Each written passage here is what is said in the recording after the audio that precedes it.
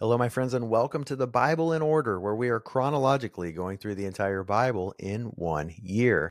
Today's reading for October 28th is Luke chapter 16 and verses 1 through 10 of Luke 17. Jesus tells the parable of the unrighteous manager. Imagine being a rich person, having somebody keep care of your accounts, like a bookkeeper almost, like a bookkeeper or maybe a money manager, and finding out that this person was not being honest. Maybe they were embezzling. And so you call that person in and say, it's time that you tell me what's been going on. You're fired. And so this person who's been stealing, who's been being dishonest, doesn't want to go and do blue-collar work. They don't want to work in a field. They don't want to dig ditches.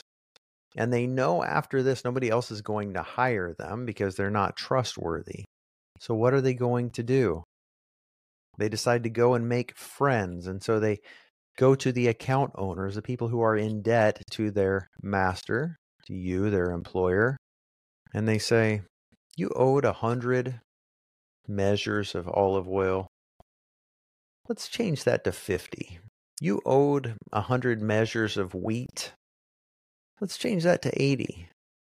And so this person used their position of authority to make friends. They weren't dependent upon Jesus to fix all of their problems because they didn't believe in Jesus, and they certainly weren't walking with him.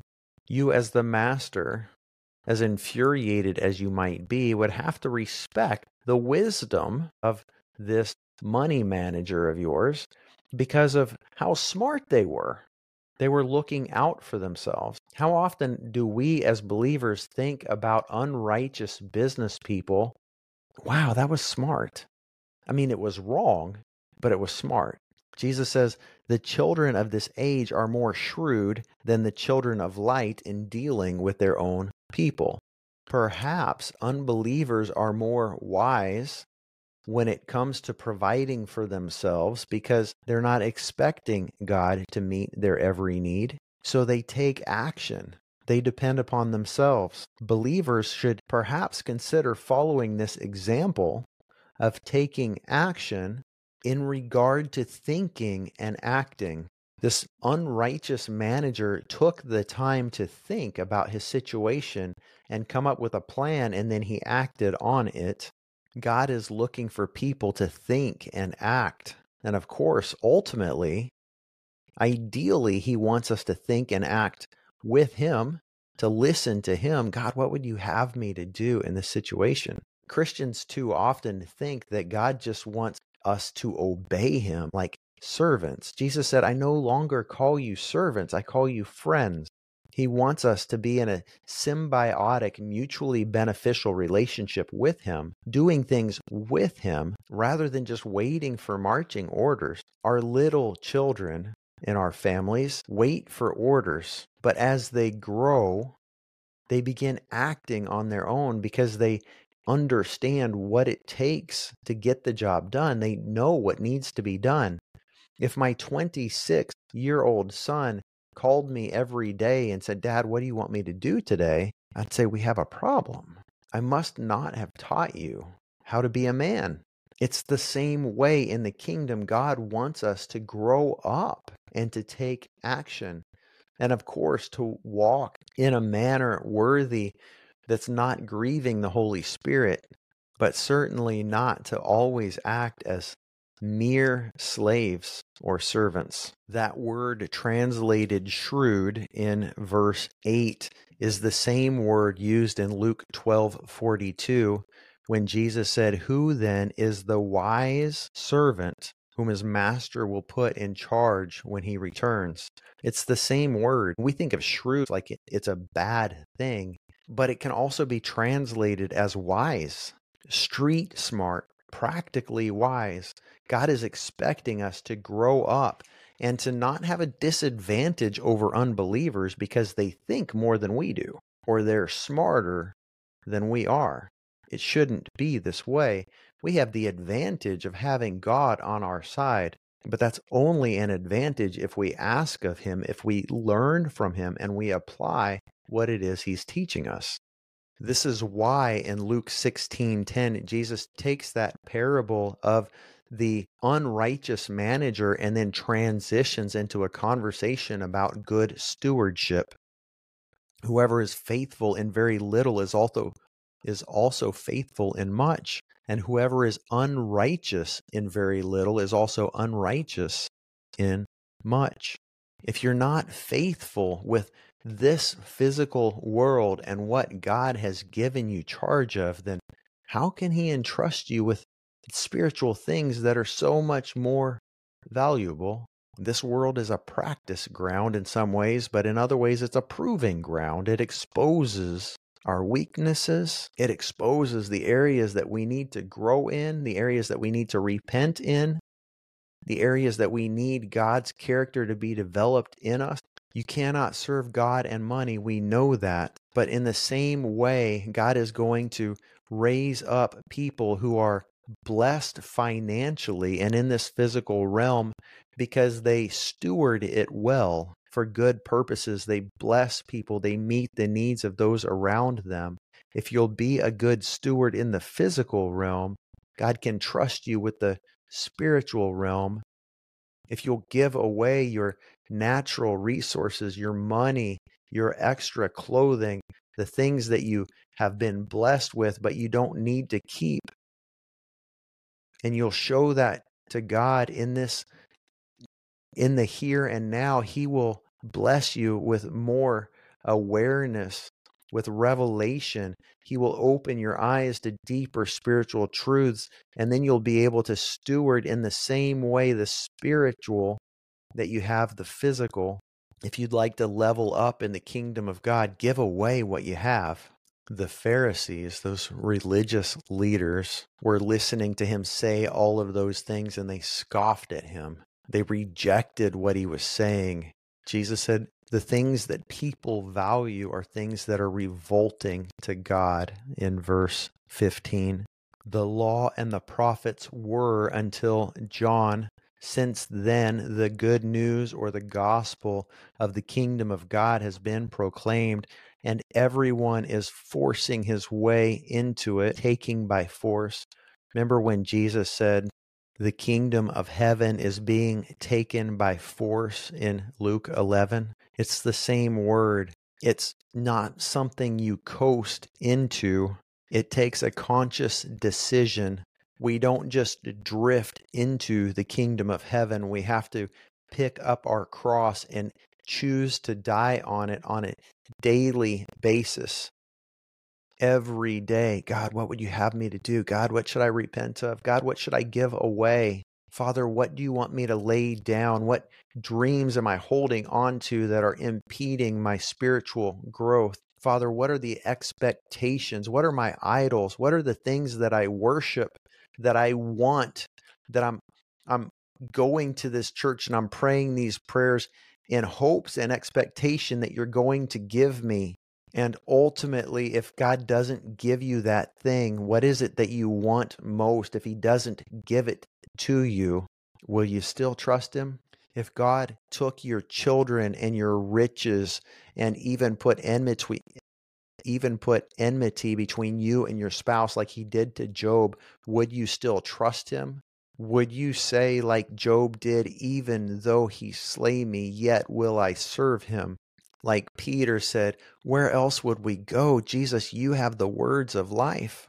Are you willing to count the cost like the man who bought the treasure, like the one who bought the field with treasure? It cost him everything. What could God take away from you that would cause you to stop trusting Him? That's an idol. The kingdom of heaven is taken by force. It would be easier for heaven and earth to pass away than for one little dot of an eye to pass away from the law of God. Heaven and earth will pass away. It's going to happen. The Lord Jesus is returning, and everything in this world will melt. The sun and the moon and the stars and the earth itself will melt. The physical realm will cease to exist. The law of God will remain.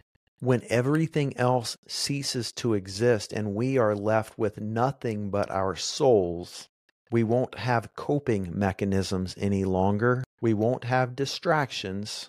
It'll just be us with our thoughts, standing before a righteous judge who gave us a law and beckoned us to come and sup with him, who beckoned us to come and dine with him, to fellowship with him, to abide in him.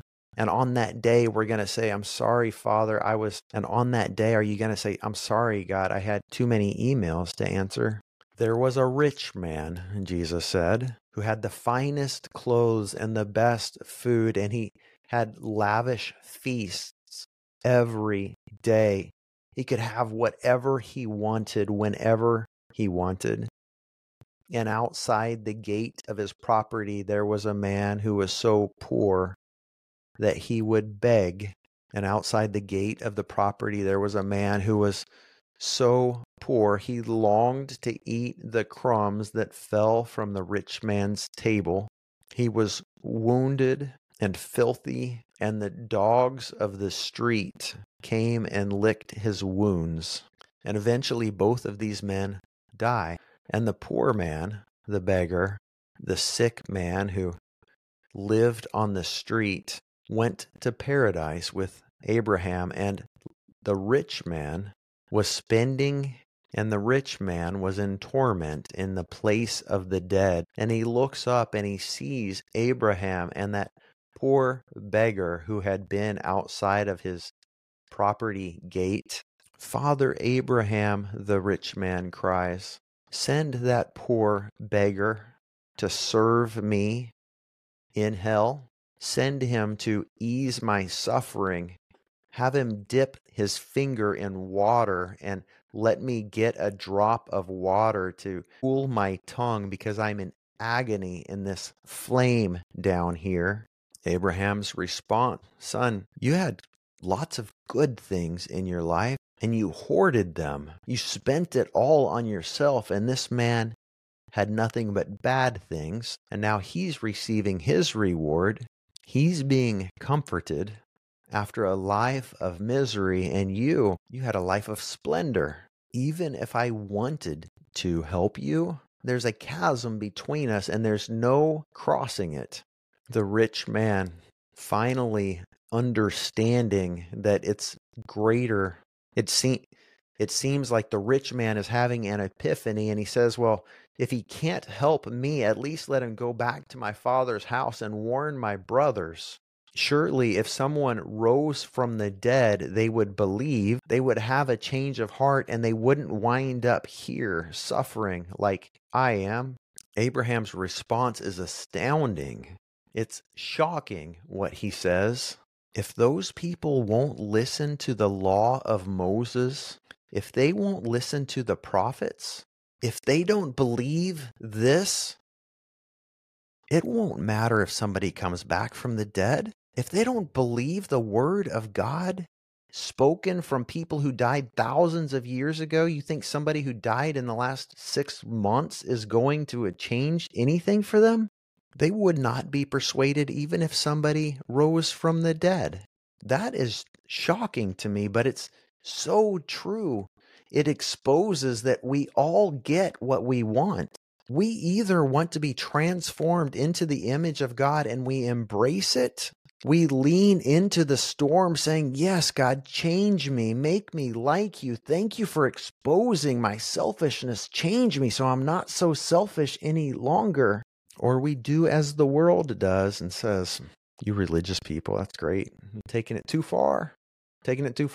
God understands. He wants us to be happy. It's not for everyone. It's a very exclusive club.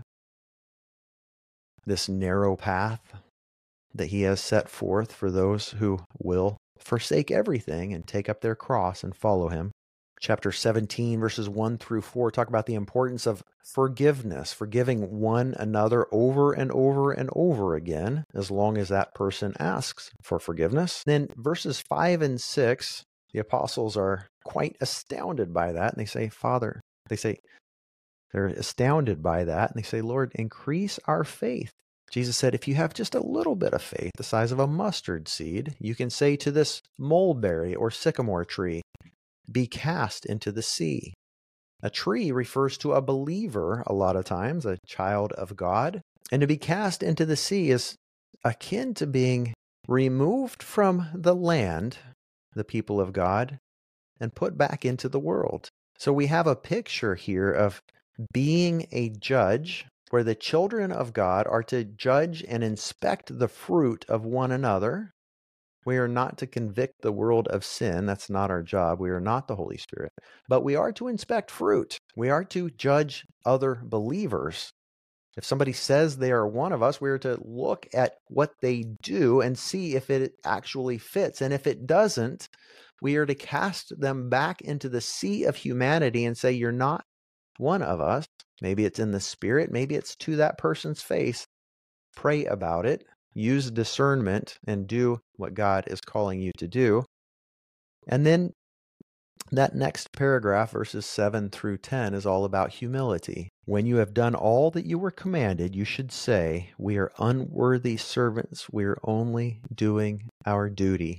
So forgive, judge righteously, and remain humble are the messages that Jesus gives us in these first 3 paragraphs of Luke 17. May God bless you, my friends. Thank you for being on this journey with me. We'll see you tomorrow. For those of you who are interested in supporting the work of the Bible in Order, I love doing this, friends. It is such an honor, and it does take a lot of time to do this 7 days a week. God's called me to do it, and it's such an honor. It's a joy. We are now in all 50 states being listened to at least somewhat regularly, and in 60 countries all around the world. Nearly 2,000 people a day on average for the past month have been tuning in. It's amazing. It's astounding to me, and it's so humbling. If you would like to support the work and allow it to keep going, I would be grateful for the opportunity to serve you in the capacity of a trusted real estate advisor. I am listing homes and helping buyers in Southwest Florida. I'm also licensed in North and South Carolina, affiliated with Call It Closed International Realty in all 3. I have a team of agents in 16 states currently, and we are expanding.